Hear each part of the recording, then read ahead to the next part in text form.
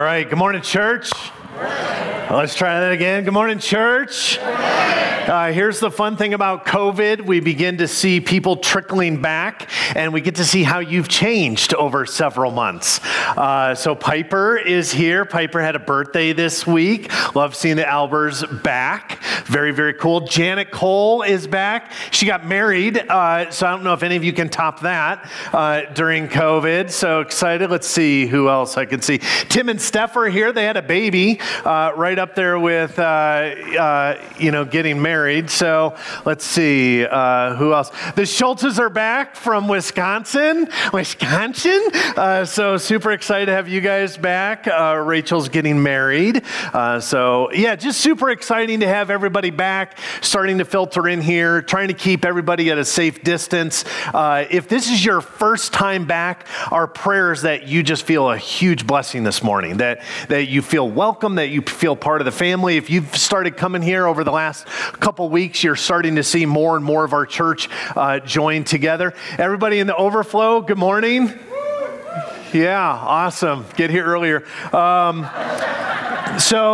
Really, really exciting things that are going on. We do have a base camp kids ministry that is now in session, 3rd grade through 7th grade. So if you're online and you're like, man, I wish they had something for our kids, we do, and it's at safe distance. You'll be seeing a video from the Pope coming out this week that ought to be mostly appropriate. Explaining how all that's going to work. So great stuff happening. We do have a foster care Christmas party that we've done every year where we bless all the families that are part of our Boulder County foster care system. That is still happening this year. It's changed. It's a little bit different, but we are still going to be blessing those families and those kids. So more information on that, how you can get involved coming up. So just so good to see everybody. If you have your Bibles, open them up to the book of Ephesians. If you're new to the Bible, it's in the second half of the Bible, and there's also a table of contents in whatever Bible you're using. Ephesians chapter 2 is where we're going to be eventually. We started this series a couple weeks ago, and we've called it New Creation People. And really churchiness to that phrase, and that's on purpose because when we accept Christ as our Lord and Savior and we entrust Him with our lives, the Bible says we become new creations. We're no longer dead, but we're alive. And sometimes that can be a little bit foreign to us, and so we just wanted to unpack that in a much more detailed way. And so we're just walking through the book of Ephesians. If you've missed any of the previous messages, they're all online. You can catch up and get to the point where we are today. So today, we're looking at our identity in Christ and the fact that in Christ, I am saved. Again, kind of a churchy phrase that we throw around quite often. And some of us know exactly what that means, and others go, I just know I'm not going to hell. But what else does it mean that I'm saved? What else does it mean in regards to salvation? And I want you to see this morning, I want to give you my message right up front. What I want you to see this morning is that there are two basic categories of viewing salvation. And the concept of salvation means this: you are in a very terrible predicament. That's the foundation of salvation, is you find yourself in a really bad situation because you cannot save yourself. You cannot work your way out of it. You need to be saved by someone from the outside. And one category, we'll call it works, because that's what the Apostle Paul refers to it as, works. And the other, we'll call it grace. And Paul's going to juxtapose these two different categories in the term of being saved or salvation. So if you would, have your Bibles open to Ephesians chapter 2. We'll be starting in verses 1 and going through verse 7 this morning. And if you would, please stand for the reading of God's Word. It's a reverence to the holiness of what we read and giving respect to it. Here's what it says starting in verse 1. As for you, you were dead in your transgressions and sins in which you used to live when you followed the ways of this world and the ruler of the kingdom of the air, the Spirit who is now at work in those who are disobedient. All of us also lived among them at one time, gratifying the cravings of our sinful nature and following its desires and thoughts. Like the rest, we were by nature objects of God's wrath. But because of his great love for us, God, who is rich in mercy, made us alive. There's our sermon series, made us alive with Christ, even when we were dead in our transgressions. We're going to unpack exactly what that means. It is by grace that you have been what? Saved. And God raised us up with Christ and seated us with him in the heavenly realms in Christ Jesus, in order that in the coming ages he might show the incomparable riches of his grace expressed in his kindness to us in Christ Jesus. That is the word of the Lord. You may have a seat.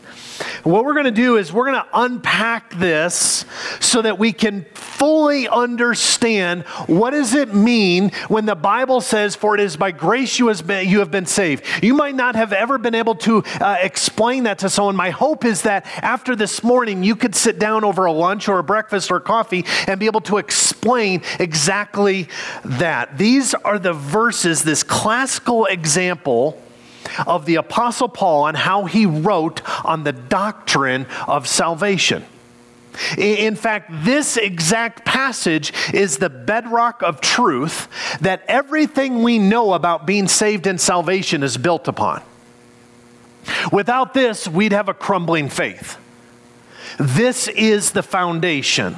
And while we certainly don't have everything we need to know from these few verses. For instance, we could look at Romans chapters 1 through 8. We could look at 2 Corinthians chapters 1 through 2, and we could get even more so. But those chapters build upon this foundation. They establish a foundation of truth that every Christian ought to seek to understand if they want to grasp the full idea and meaning behind the word grace. I love the word grace. My daughter's middle name is Grace. It has a very special meaning to me because I can stand before you today and I can be fully transparent and say without grace, I would be in a world of hurt. Are you with me? Without the grace of God given to me, I would be in serious trouble. And so would you, even if you don't know it. So let's unpack these verses in order, and then we're going to tie it up at the end. And I want to tell you up front, there is good news today. There's good news every Sunday. But there's really good news today at the end of the message. Let's look at verses 1 through 3. The word for dead in Greek is nekaros. Say that with me. Nekaros. It's dead. It literally means a corpse or a dead body. How many of you ever seen a dead body? Kind of morbid on a Sunday morning, but nevertheless, how many of you have seen one? Yeah, they're dead. They're not kind of dead. They're fully dead. And since we know that Paul is talking about a spiritual state for us here, not a physical state, we must understand that this deadness refers to our spiritual state.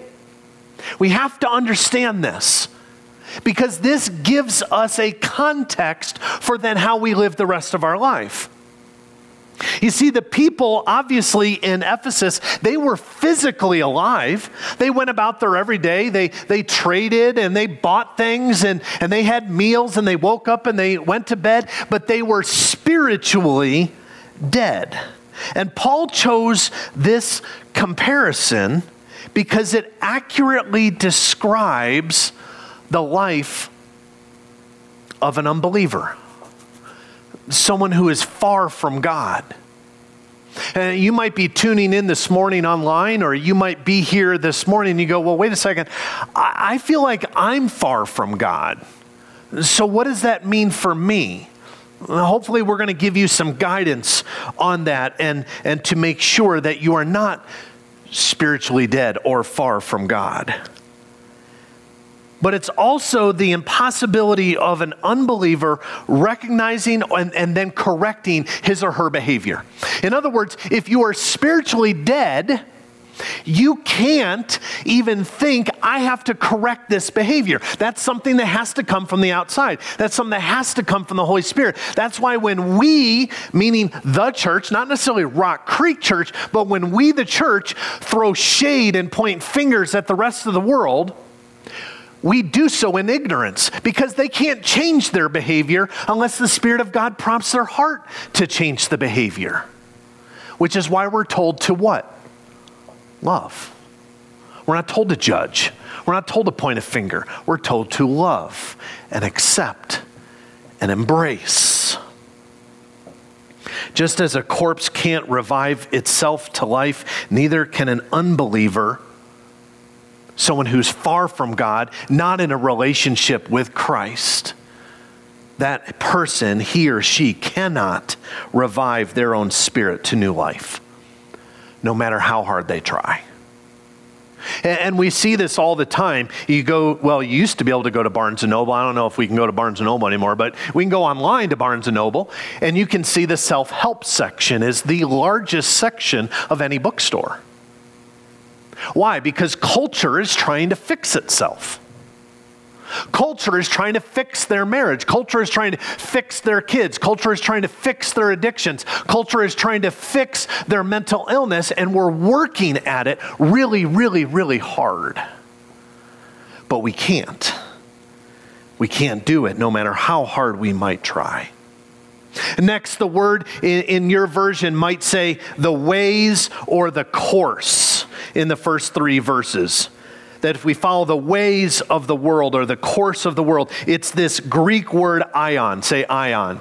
So you're learning two brand new words today. And they're critically important for us to understand the scriptures, not just our particular passage, but other passages, because this word literally means a lifespan, an age, or a space and time, a segment of time. And so Paul explains that the natural state of every woman and man in this age, meaning earth, living today in the flesh, is that we are spiritually dead. Now, this is normal. This wasn't unique for Paul. It's not unique for Brian. It's not unique for the church. This was something that even the pagans fully believed in during the time of Ephesus. So Paul's addressing this. It's a normal universal thought, which is why, and we talked about this last week, Ephesus was a place very religious, very spiritual. They were pursuing hope and answers because they knew they were spiritually dead. They weren't turning to Christ, but they were looking and working for something. All of this is going to make sense now when we read this passage again. They're working to try and find a way that they might not be spiritually dead any longer. But we know from Romans and Genesis that the cause of humanity's dead state is Adam's sin, which we inherited at birth. Paul is explaining that the Ephesian spiritual deadness prior to their faith in Jesus Christ was not unique. It wasn't unique to them, and it wasn't unique to any other church that he started. They simply share a condition that affects all of humanity. It's like us. COVID is, and this is actually one of the great things about COVID, and there are very few.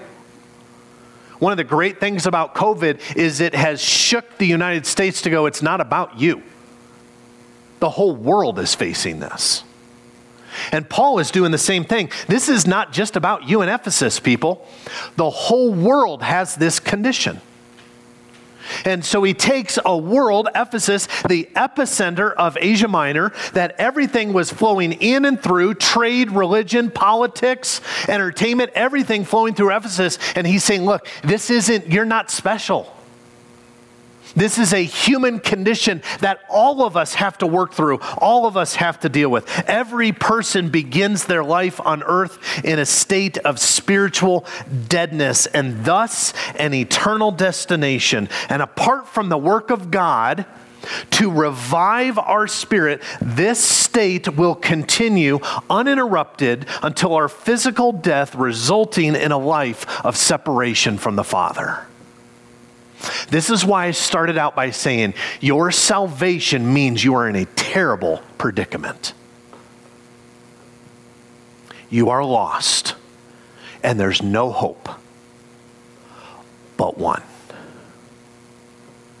And what we see in the world today is very similar to Ephesus. The world today grasps for hope. The world today looks for identity. The world and culture today looks for hope and strength and security. We hope it's going to be in someone we elect. We hope it's going to be in a vaccine. We hope it's going to be in our savings account. We hope it's going to be who we marry or who we're sitting next to. We hope, we hope, we hope, we hope.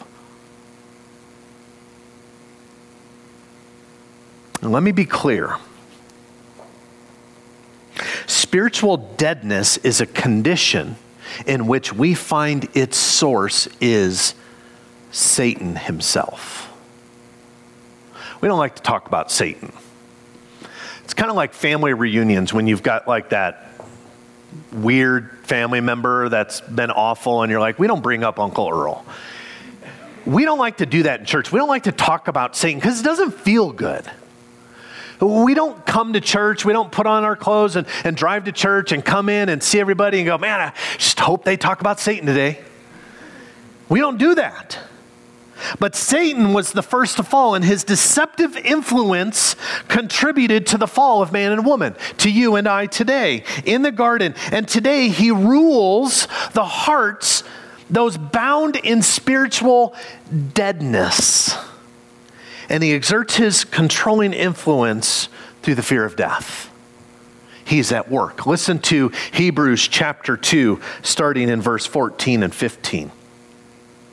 Since the children have flesh and blood, that's us, he too shared in their humanity, so that by his death, whose death?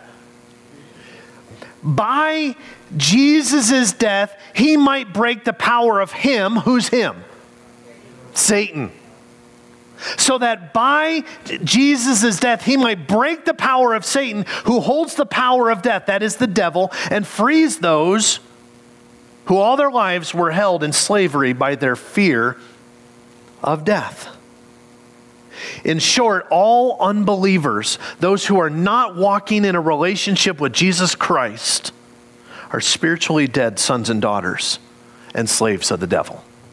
Sorry to be the bearer of bad news, but that's the truth. All of this is building up to why it's good news. All of this is building up to why we actually need to be saved, because this is hard. And let's identify this. Sometimes we read the scriptures and we don't like what they say. And that's okay. God is God and we're not. If you're looking for a mantra to say every day, that might be a good one. God's God, I'm not. It'll help you in several areas of life. Because that includes you and I, even if we are saved. Every Christian should understand their former state to be the same as every other unbeliever. That means no one's born a Christian. You with me? No one's born following Jesus Christ. You are born into sin. This is why salvation at its premise is a horrible predicament. Every human being is a sinner, dead in their transgressions from birth, and all of humanity shares that same starting point as children of God's wrath, according to the scriptures. Now, from this opening statement, Paul sets the stage to explain why and how we are saved from this state of spiritual deadness. It's the process, and he gives a biblical definition of grace itself. Okay, are we there? Are we all on the same page so far, moving forward? Okay. Now, before we unpack that grace and being saved and why and how he did it, I want to help you understand that those of you who have trusted in your own works, this may not be for you, but it is for somebody. Either for those of you who are joining us online all around the country, or for those of you who are sitting here today. I want to help you understand that those of you who have trusted in your own works, your own pulling yourself up by your bootstraps, your own working harder, your own I can do it, putting the faith and trust in that, it is not faith that saves you. Now listen, it is not faith that saves you. It's the object of your faith that saves you. Chew on that for a moment. Because what we hear often in church is, you just got to have faith. Someone gets a horrible diagnosis, you just got to have faith, you just got to pray. You go through a difficult time in your marriage, you have a difficult time with your kids, you just got to have faith. Faith doesn't save you. It's the object of your faith that saves you. Because you might be trusting and putting your faith in a false religious system.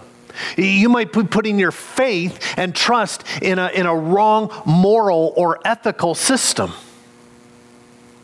Worse yet, you might be putting your faith in a wrong,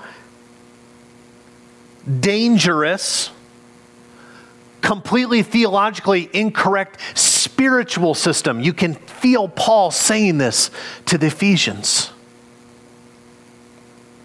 Because you're not just saved, you're not saved by just having faith in someone or something. That object needs to actually be a Savior who has the ability and the desire to save. That has to be where your faith goes towards. I could have faith in a chair and it's not getting me anywhere except a place to sit or stand. I could put my faith in Islam. I could put my faith in Wicca. I could put my faith in any other kind of spiritualness pursuing good. And that is not going to save me. Jesus alone is worthy of our faith. Jesus alone is our Savior. Jesus alone is the one who has the ability and the desire to do something about our terrible predicament. And if anyone is trusting someone or something other than him or in addition to him, they're trusting in the wrong thing. And they will not experience full and complete freedom. If that's you here today, please don't hear me criticizing you. Please don't hear me beating you up. Hear me offering you true freedom. Hear me offering you the true hope. Hear me offering you the only thing that will withstand the test of time, that deserves your faith. And if you're here today and you go, wow, it's been a while and I've really been slacking off. I might not be far from God in my salvation, but I'm awfully far in my relationship with Him. There is good news today. Because there is still a seat at the table for you. Are we okay? All right, so with that said, in verse 4, Paul now presents why we were rescued from this state of deadness. Because God was rich in mercy and had a great love for us. And because of that, He acted to save us. Someone asks you, well, why did God save people? Bring them right back here. Because He was rich in mercy and because He had a great love for us, so that He acted to save us. It's by itself, this statement negates any consideration of personal works. Nowhere in the scriptures, at least as I have read it over and over and over, I can't find it where it says you are saved, Brian, based on what you've done and because God was rich in mercy. I don't see that anywhere. I only see God's reason for saving was entirely his own. Let's read it again. Being rich in mercy and having a great love, God determined to save us. We did not merit his mercy. We did not earn his mercy. We did not achieve salvation. And the icing on top of the cake, the Bible says that he decided to do just that before the creation of the world. Before the foundation of the world, before he spoke it into existence, he already had this plan to save you. It's fun when someone thinks about you. When I get a text, and Paul does this all the time, he'll send me just a one sentence text. Hey, thinking about you, praying for you today. Like, it feels good to know that someone's thinking about you. Try this on for size. God's thinking about your salvation before he formed the world. That's forethought. That's planning. That's amazing. Why? Because he's amazing. He's amazing in what he does. And in verse 5, Paul moves to explaining how we were rescued from our dead spiritual state. Notice Paul begins by reminding us that, quote, even when we were dead. Not when we were going to church, not when we were at Bible study, not when we were on a mission trip, not when we were obeying him, not when we were making the right decisions. When we were dead, God made us spiritually alive in Christ. The Bible is utterly clear on the sequence of events that lead to our salvation, and that is this: God must act first because men and women naturally do not seek him. Romans chapter 3.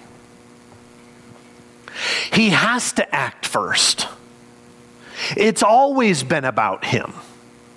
It'll always be about him. Why? Because we don't have the ability. I woke up last night right around midnight. Actually, I hadn't even slept yet. It's kind of in and out. I usually can't really get into good sleep till like 2 a.m. I have issues. And right around midnight, I had this pause, and I heard God just repeatedly saying, you have to confess, you have to confess, you have to confess, you have to confess, you have to confess. And I did what I should do as a pastor. I ignored it. I did. I shouldn't, but I did. I ignored it, but it was pressing just over and over. You must confess, you must confess. So I sat up in my bed, and I sat on the edge of my bed, and I just confessed sin. Anything I could think of. And when I was done, I'm like, is there more? There's always more. Anybody? There's always more. It's like what's the all-you-can-eat place, the Golden Corral? Yeah, there's always more. And so I just kept confessing and confessing and confessing and confessing and confessing. Why? Because I decided to do that? No. Because God acted first. And when I finished, I went, man, God, thank you so much. That was brutal. But thank you that you prompted my heart. It's all about him. It's always been about him. God must act first on our behalf because dead corpses they don't have the ability to revive themselves. You with me? I can remember my first funeral. I don't know if you can remember yours. I remember my very first funeral, my grandpa Hayes, out on the farm. And I remember going to the funeral as a little kid and really just not understanding anything about death or funerals or anything. And I remember very vividly and distinctly looking at the coffin. It was an open casket, and just going, he's not getting up. It's done. And I don't remember anything else. but I do remember the finality of death. And that's why Paul chooses to bring that into our passage, because a body that has deceased cannot revive themselves. You with me? And in the same way, someone who is spiritually deceased cannot revive themselves. And I'm sure if you sit here this morning or if you're watching online, you can think of those around you, and it may even be yourself today, who are spiritually deceased. And they don't have the ability to revive themselves. The Greek verb construction of this passage, and there's a ton of them, credits God with all of the credit, all of the action used for creating the result. It's all about Him. We share none of the action with God. By Himself and according to His own purpose, and while we were still yet unaware of Him, sinning according to the Scriptures, sinning and gratifying the flesh, He made us alive in Him. This is the hope of the gospel. This is the power of the gospel that changes a heart of stone into a heart of flesh. And if you have someone in your life, or you yourself feel you are so far from God, you are so distant, there is no hope for you, I just want to say there is always hope for you. There is always hope for your family member. There is always hope for your friends who are far from Jesus Christ, because He is still in the business of saving. And then in verse 6, Paul completes this discussion of how we were saved by adding that our new spiritual life resulted in us being raised with Christ to be seated in the heavenly places. Now, this is where I want you to think outside the box. So put on your thinking cap, get whatever side of the brain that does creativity, lock that sucker in, and work with me on this. We are presently, hopefully this isn't a shock to you, we are on earth. We all good with that? Right now, you are physically on the planet Earth. Welcome, if you didn't know that. But nevertheless, we have been assigned a place spiritually in the heavenly realms with the Father in Christ. It's both and it's crazy, and it's awesome, because we were seated there. Not when we die, we were seated there at the cross. We were seated, our position in the heavenly realms at the cross. Paul's point is that our salvation should not be appreciated merely as a present change in status or even intellectual thought. In other words, being saved isn't just a matter of agreeing with the gospel. Again, we don't see in the Scriptures that says, man, the gospel can do this if you agree with it. No, the gospel doesn't need you to agree with anything. The gospel does what the gospel does, with or without you. Rather, salvation is a past change of spiritual position before God. That means it has already happened. That there's been a switch.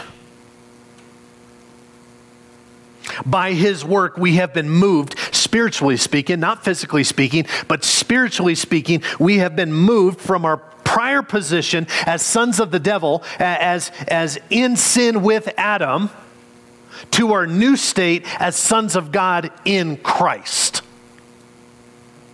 And why is that important nowadays? Why is this truth? Why is this theology? Why is this doctrine of salvation so critically important, especially in today's culture? Because we live in a culture that says right now, in my world, in my wrongdoings, in my situation, in my pain, in my frustration, in my experiences, I am at the center of the universe. I feel injustice. I am at the center of the universe, and the world will listen to me. My marriage is struggling. My kids are struggling. My finances are struggling. I am at the center of the universe. This is what culture shouts from the rooftops. But we couldn't be more wrong. The Bible says that we were saved by grace and raised up. To where? To the position rightfully designated for the King himself. You see, we don't just get a seat at the table. We get Jesus' seat at the table. And it's at the right hand of the Father. And why is that important? The right hand of God is a reference to both a place of proximity to God himself, but it's also a position of power above all powers. We covered this last week.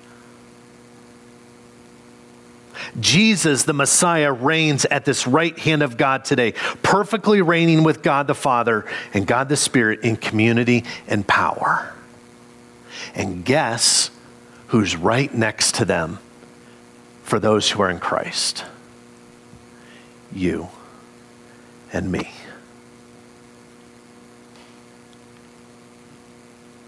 Not at the kids' table. Not in the next room. Not in the table by the bathroom. Some of you that have been to big family dinners, you know exactly what I'm talking about. Like the lower the totem pole, you guys are right next to the bathroom. It's not your place. Jesus gets up and says, you can have my seat. You see, in ancient times, a person with high or highest rank stood at the king's right side. That's what they would do. If you had the highest rank, you would stand right next to the king on his right side. Even today, a person may be called, and you've heard this before, my right-hand man or my wingman. There's something about the right that serves as the closest person to another.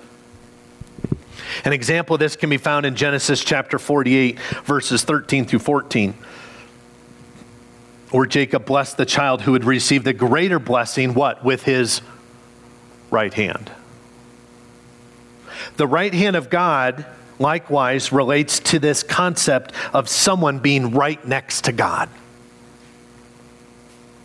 Acknowledging both the authority and the closeness, the proximity that you have with him. And last week we learned that the position that is now afforded to us who are in Christ, is a whole reoccurring theme throughout this series, is the position rightly reserved for Christ. And we're not there someday, we're there now. This is a reality that changes your world today. You are there now. You have that position now. Why? Because that happened at the cross.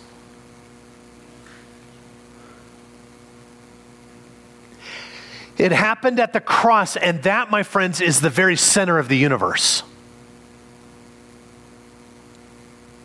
If you're looking for the center of the universe, you found it this morning. It's at the cross. It's not COVID. It's not the coming election, thank God. It's not our jobs. It's not our school. It's not our marriages, our friends, our family, our finances. That's not the center of the universe. That place is in the heavenly realms at the right hand of the Father, and that access was made possible at Calvary. For you and for me. Friends, that is such good news. Because that means we don't have to get swallowed up by the causes and the concerns and the pressures of this world. Finally, in verse 7, and then we're going to sing and take communion. Paul returns to finish explaining why God saved us. And that's found in the fact that he appointed us to salvation. He appointed us to salvation so that, listen to this, so that he might display This is mind-boggling. Remember I told you at the beginning of the service you're going to hear some good news? Here's your good news. He appointed us to salvation so that he might display the surpassing riches of his grace and kindness to us. So that he could put it on display. In effect, we're his appointed audience to receive his grace and kindness, so that in ages to come, they might glorify him because of it. That means God is not only crazy about you, but he's crazy about himself. He's crazy that you could be saved. God himself stands in awe of God himself. That you are saved, and he wants to use that for future generations to go, look how incredible the majesty and the power of Jesus is, that it could take someone like Joe and change him and save him. What that means is God shows you off.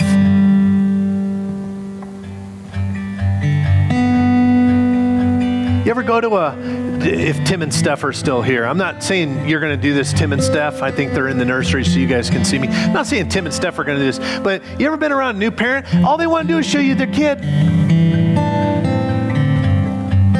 And all the pictures look alike. But man, I just can't show you enough. And you should. You totally should.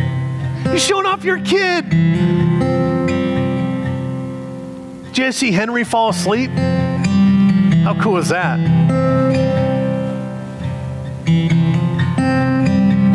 It's what God did. He shows you off. It's so cool. He takes delight in his own grace.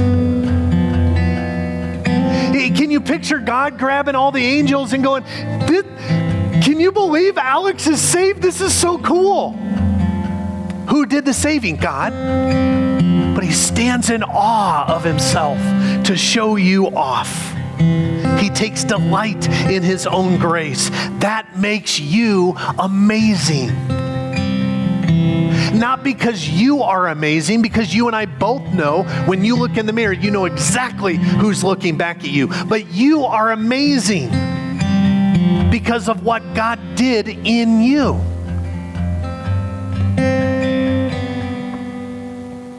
You're a new creation. If you're in Christ, you're no longer broken. You're a new creation. The gates of hell and death have been overcome by love and mercy. The good news just keeps coming over and over. This is who you are in Christ. This is what the book of Ephesians says is your identity. All by the means of his cross and resurrection. That is awesome.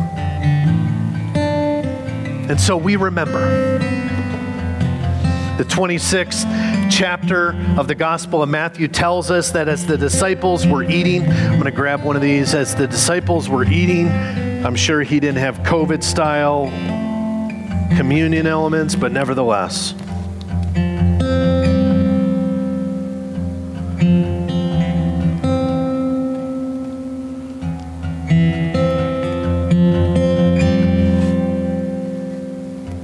Stand by. It's easier than looks. There we go. He took some bread and he blessed it. And then he broke it into pieces, signifying that what was about to happen to him is a broken body. If you've ever had someone close to you broken, it hurts. Max last night, my youngest, who's 9, had a horrible kickback of something he ate, and he was just in excruciating pain, and he just was bawling his eyes out, writhing on our bed, and I was holding him, and he just kept clinging to my neck and calling, "Daddy, Daddy, Daddy." I hate seeing my kids hurt. But Matthew tells us that he said that my body's about to be broken. It's going to hurt. take this and eat it, for this is my body. Then he took the cup of the wine, and he gave thanks for it, and he gave it to them, and he said, each of you drink for it, for this is my blood, which confirms the covenant between God and his people. It is poured out as a sacrifice to forgive the sins of many. In other words, to save you. What's part of your identity as a Christ follower? You are saved. You have been rescued. That is good news. That is the gospel. So as we get ready to take communion, take just a moment here to kind of explain what's going to happen. We have these prepackaged wafers on the top, which you saw is super easy to get to. You got the wafers on the top, and then the juice. We've got them in the lobby as well, so that you guys don't have to come into here. And what we're going to ask you to do, if you're going to participate in communion, you're a follower of Jesus, you are welcome at this table. The greatest representation of salvation, that your horrible predicament has been solved. Because remember, we started saying all of salvation foundation is the fact that you're in a bad pickle. Well, that has been solved. And the table represents the fact that you have been rescued. So we're just going to ask that you would come up as units. In other words, let's just say your given row or your individual. Wait for those who come up to receive the communion, then go back to their seat, and then someone else. If you want, you can send a rep up on behalf of your entire row. You can do that as well. Partake as you see that you would like to. Please, though, if you're going to come up to the table, or if you're going to go to the table in the back in the lobby, you just slip your mask on in order to do that. We'd appreciate that. I'm not going to have you do it now. Alex and Amanda are going to sing a song, so we're going to have you do that at the second song. Is that okay? Or do you want them to do it now? Okay. So that's what we call teamwork right there. All right, so I'm going to get off, let Alex introduce this song as we reflect on it. So God bless you. Enjoy this time as you approach the table.